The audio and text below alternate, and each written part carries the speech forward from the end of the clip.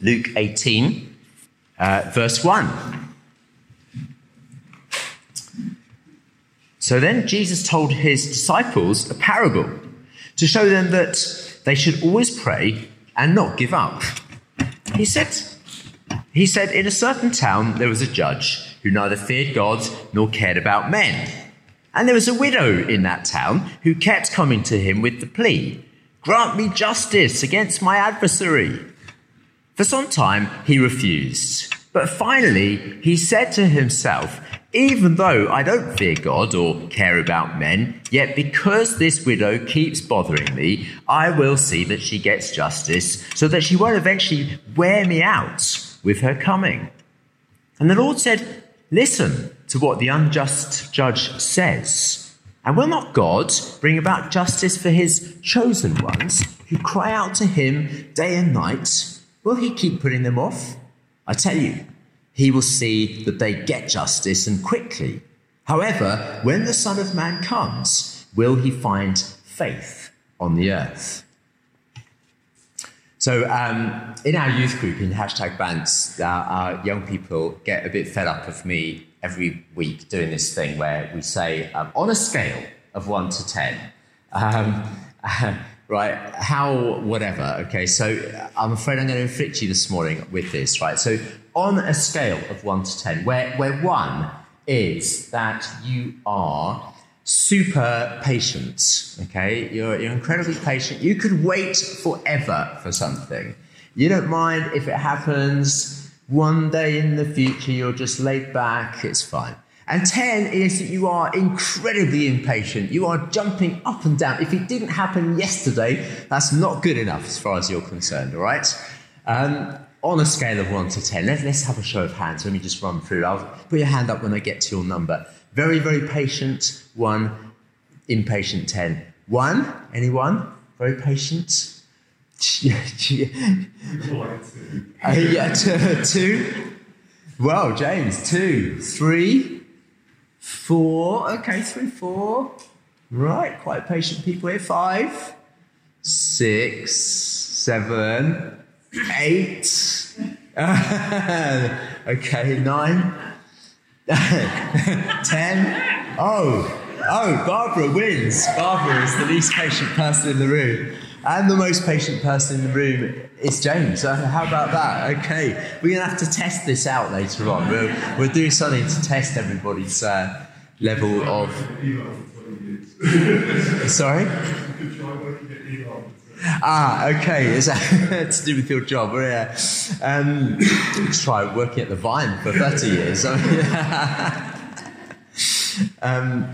So, in the preceding chapter to the one that I've just read to you, in Luke 17, Joshua dealt with this last week.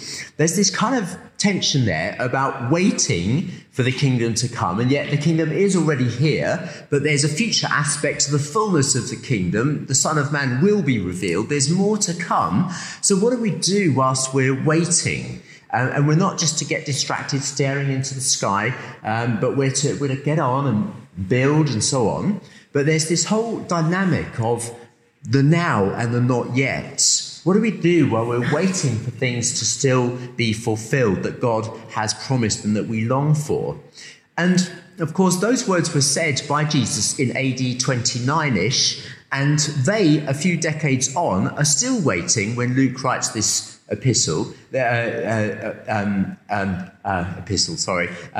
gospel, and they're still waiting. They're still waiting for God to do more.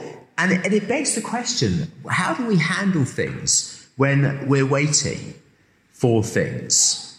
And we need to bear in mind also that this community that were receiving this gospel from Luke had seen just a few decades earlier, at the time of the book of Acts, a massive revival. Amazing things had happened back then. There'd been this revival. The Holy Spirit had been poured out at Pentecost. Thousands were swept into the kingdom. People were being baptized. Churches were being planted all over the Roman Empire. And there was massive revival going on. Now, a few decades on, and it's a little bit different. Things aren't quite so exciting and fresh, and there's persecution, and they have to keep going, and they have to keep serving and keep building the church and keep praying. And it's kind of just, a little bit plodding through, waiting for the kingdom, the more of the kingdom that is yet to come.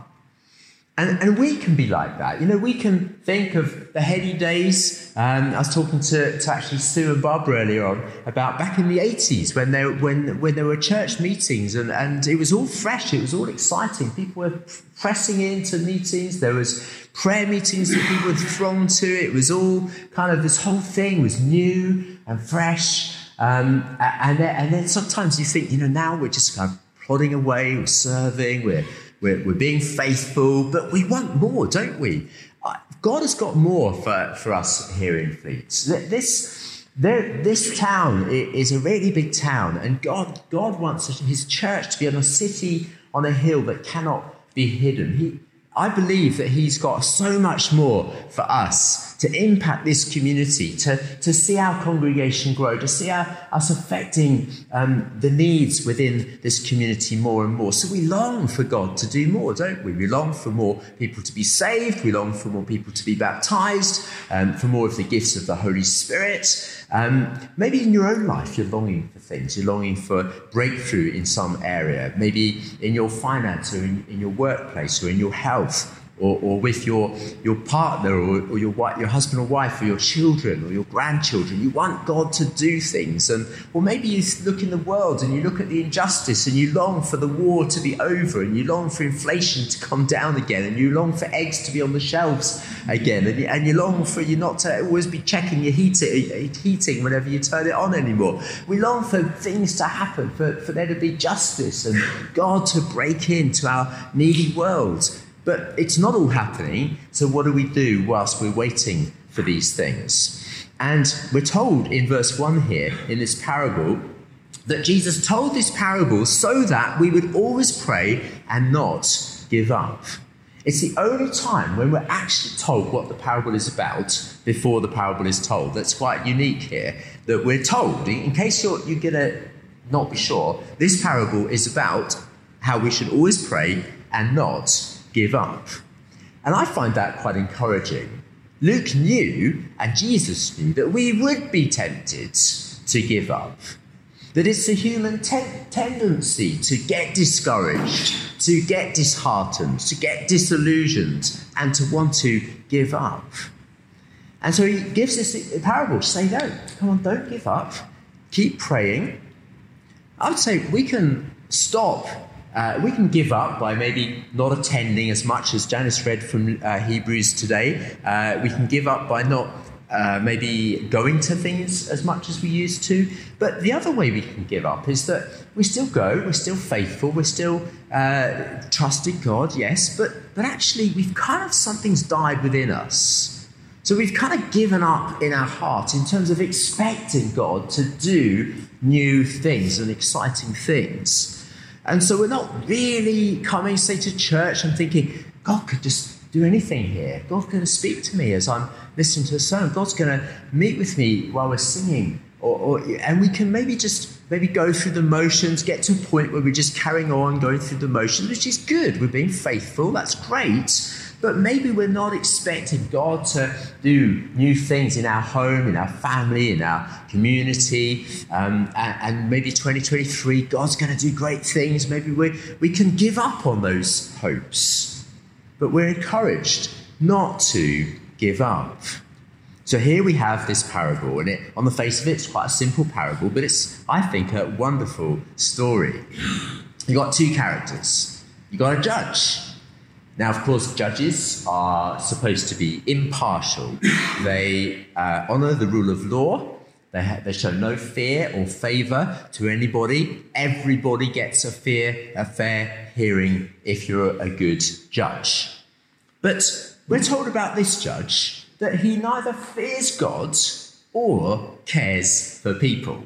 They have a fatal flaw for a judge, really, isn't it? You kind of think, how did he get that job in the first place? But he doesn't fear God. You need to be able to fear God if you're going to do a good job, because you need to know that you're accountable to another judge who will judge you for whether you executed justice properly or not. He doesn't fear God, so he's not accountable. And furthermore, he doesn't care about people. He cares really just for himself. I mean, sure, if somebody can take him out on their yacht or take him out for a day on their golf course, or give them some money, or if that person is well connected and can help them in their career, then sure, he will listen to their case and give them justice. Yeah, he'll do that because really he just cares about himself. It's tragic, isn't it, when you do see judges or politicians or leaders or bosses, church leaders who show partiality. Really, when it becomes in their interests to respond, they will respond, but really they're just doing it for themselves. They're not accountable, they don't really fear God, they don't really care about people. Once there's a clamour, they will do something because suddenly they realise they're going to be rumbled, and so they're going to jump and act and turn it into a virtue suddenly. You know, I'm acting I'm looking after this person, I'm acting on this person, but really they're doing it because of, again, just self-interest. Well, this judge in particular is quite interesting because not only does he not fear God or care about people, but he's actually very aware, he's self-aware. He says to himself in verse 4, even though I don't fear God or care about people. So this is quite unusual. He is aware of his heart. Hitler and Stalin and maybe Putin would claim to love humanity, but they were completely deluded. But here, this guy just knows inside, he might not admit it to everybody else, but he knows inside that he's just selfish and proud of it, really, and that's the way he is. That's just his whole vibe. So that's the judge. And then we have a widow. And this widow is, of course, chosen as the most vulnerable person in society. She's lost her husband, and at that time she would have had, therefore, no protector, no provider, and no prospects. And therefore, no leverage with a powerful person. She can't bribe him, she has no clout, she has no voice, she has no power, she can't persuade because she's just powerless. We're told in Malachi chapter 3 that God will be quick to testify against those who oppress widows and the fatherless and deprive them and aliens of justice and do not fear God.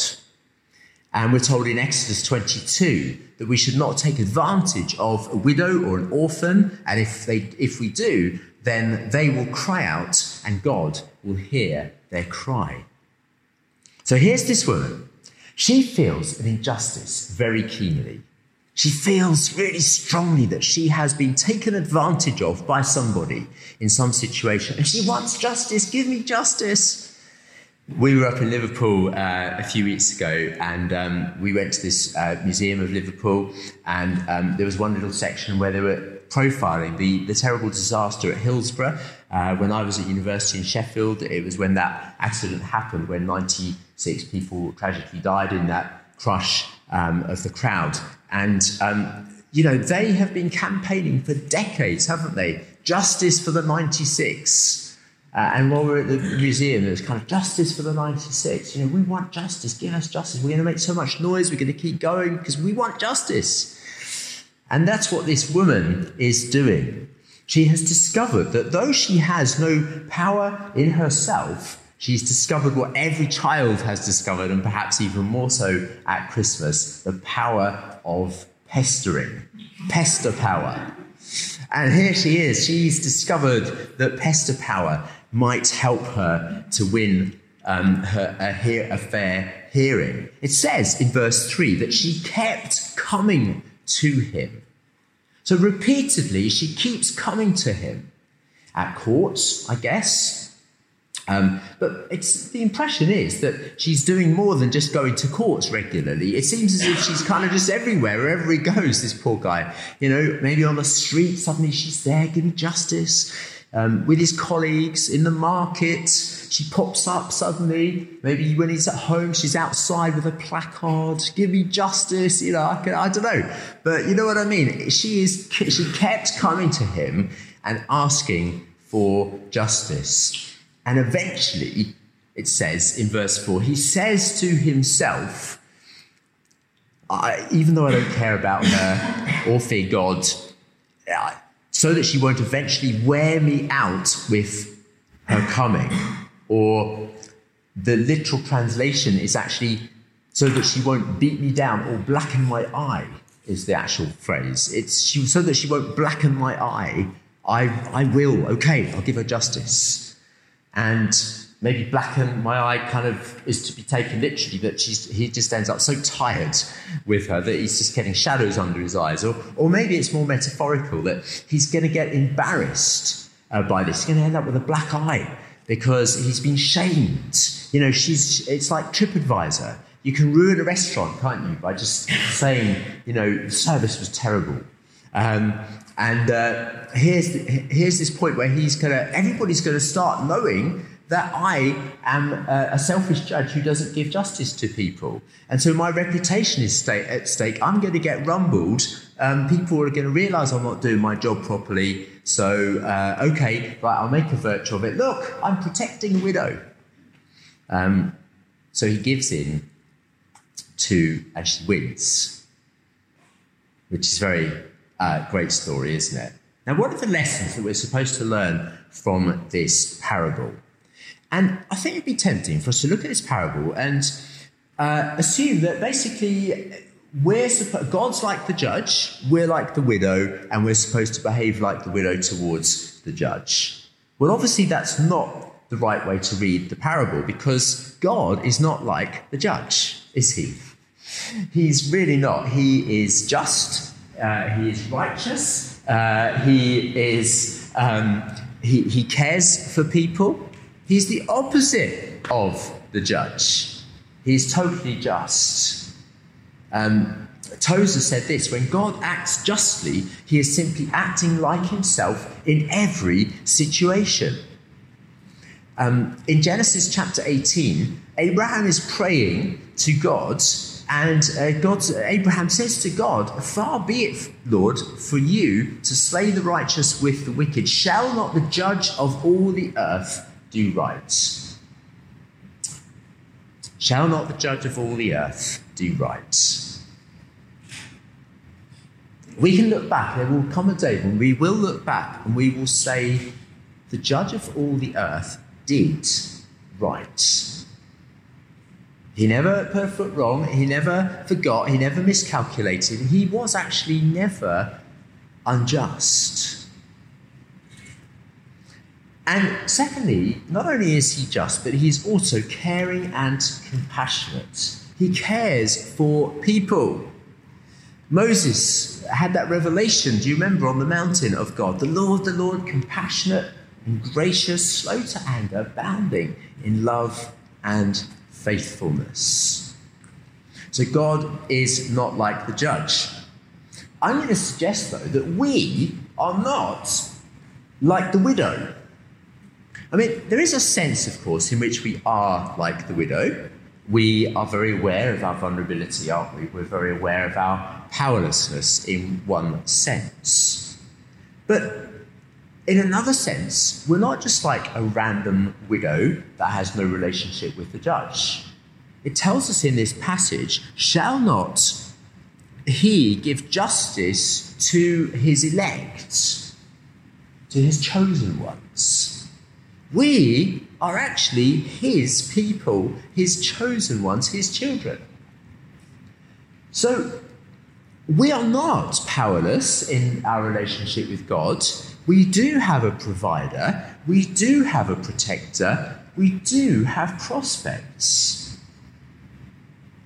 And so when we come to God, we can be confident that he does care for us, and that we are the apple of his eye. There's a wonderful passage in Deuteronomy chapter 32 where it says that God found his people in the desert, and in the howling waste of the wilderness, he encircled his people. He cared for him. He guarded him as the apple of his eye. That's what God did. He found us in the wilderness.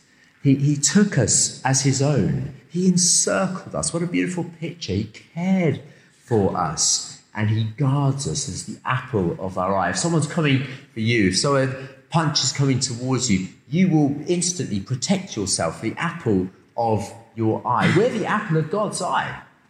He cares, he guards us. You know, imagine that you had a young toddler, and let's say that you were in a group, maybe a toddler group, and there's lots of noise, there's children making noise everywhere, and kind of just the hubbub of it all. And then suddenly you hear this cry. It's your kids.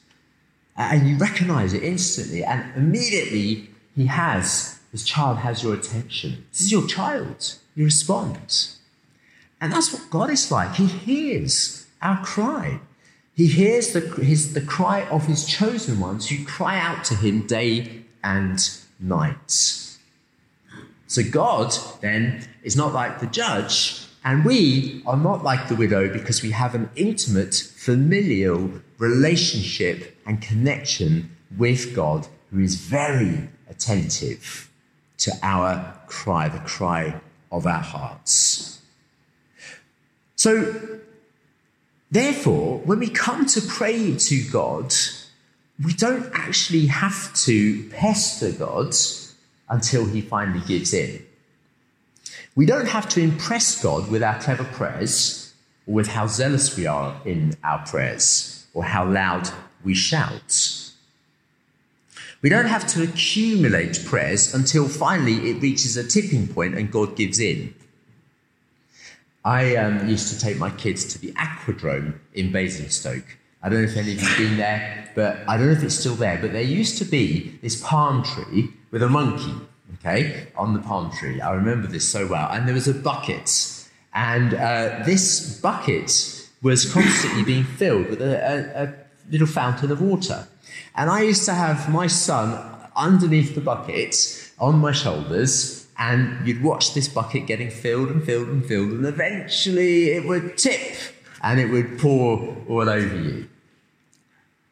And we could think of prayer a little bit like that we just have to kind of keep filling the buckets until eventually God says, okay, I'll give in, and tips us with his blessing.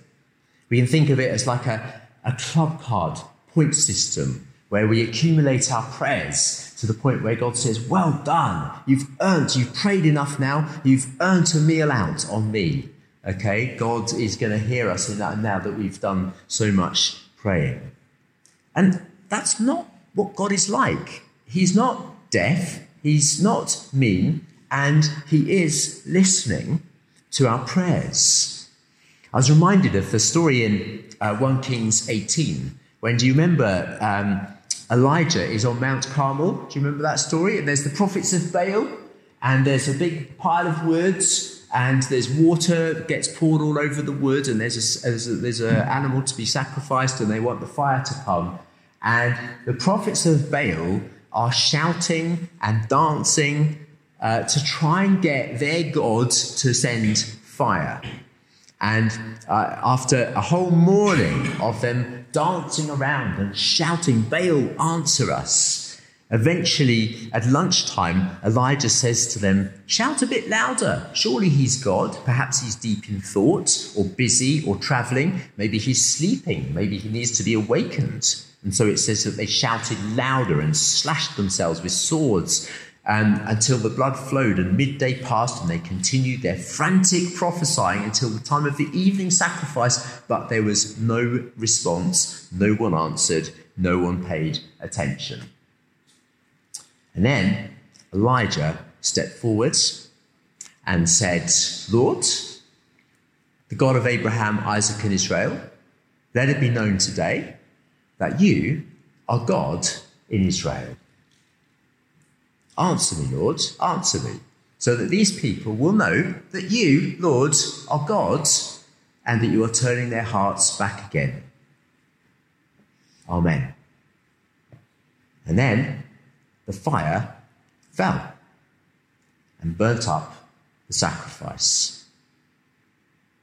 The prayers of a righteous man are powerful and effective, we're told in James. And we've been made righteous because of Jesus. So our prayers are powerful and effective. When we ask God for things, he's listening. There is never a wasted prayer. Every time it's getting through. Now, I know there's a couple of questions as I just bring this to a practical point of application. First of all, does that mean that we should never repeat our prayers, be persistent in our prayers, or cry out in our prayers? Well, obviously here it says his chosen ones do cry out day and night. And so, yes, of course, we should pray persistently. But it's not so that we can twist a reluctant God or earn prayer points with him. Rather, it's to demonstrate our ongoing trust and faith in God. And it's to hone and shape our prayers so that they become more in tune with God's will. And I found this, that sometimes I prayed for something. Last weekend, I remember going out and having a prayer time. And I was actually praying for one of my children. I was praying a particular thing. And then I suddenly realised I should be praying something different for them. So I ended up praying something different because I realised, no, that what God wants is, this. So we need to sometimes keep praying about something because God needs to adjust our expectations so that they're in line with what he actually wants to do. And that can take a few days, a few weeks, a few months, or even a few years for us to get to the point where we are praying actually what God wants. But our prayers are never wasted. What about unanswered prayer then? And God actually does always hear our prayers, but there are times when he wants us to learn patience. There are times when he wants us to learn to pray. There are times when God has got something better in store for us than the thing that we're actually asking him for. Do you remember how the Apostle Paul says to God, take away this thorn? And he prays 3 times, Lord, take away the thorn. And God says, I've got something much better for you, Paul. My grace is sufficient for you. God's grace is better than taking away the thorn. And so God's got something better there for him. And there are times when we just need to learn to pray and to be patient in our prayers. And there are times when God wants to give time so that people can repent in his time. So when we pray, he's being patient, but it doesn't mean he's not going to answer. He's playing the long game. And so I would want to encourage us today to keep praying, as this parable tells us to do, not to give up, not to lose heart, not to end up just going through the motions thinking that he's never going to do anything. No, God is. He's active. He's going to do things. Even when we don't see it, he is working. He's doing things. Every day he is doing things. And he's going to do great things. And there will be times of real breakthrough and real blessing when we'll see the evidence of that. It tells us that he will see that they get justice and quickly. And I think that phrase quickly, you could think, well, how come it doesn't happen quickly then? Well, I think quickly there's our time scale and then there's God's quickly, okay? 1,000 years is a day and all that.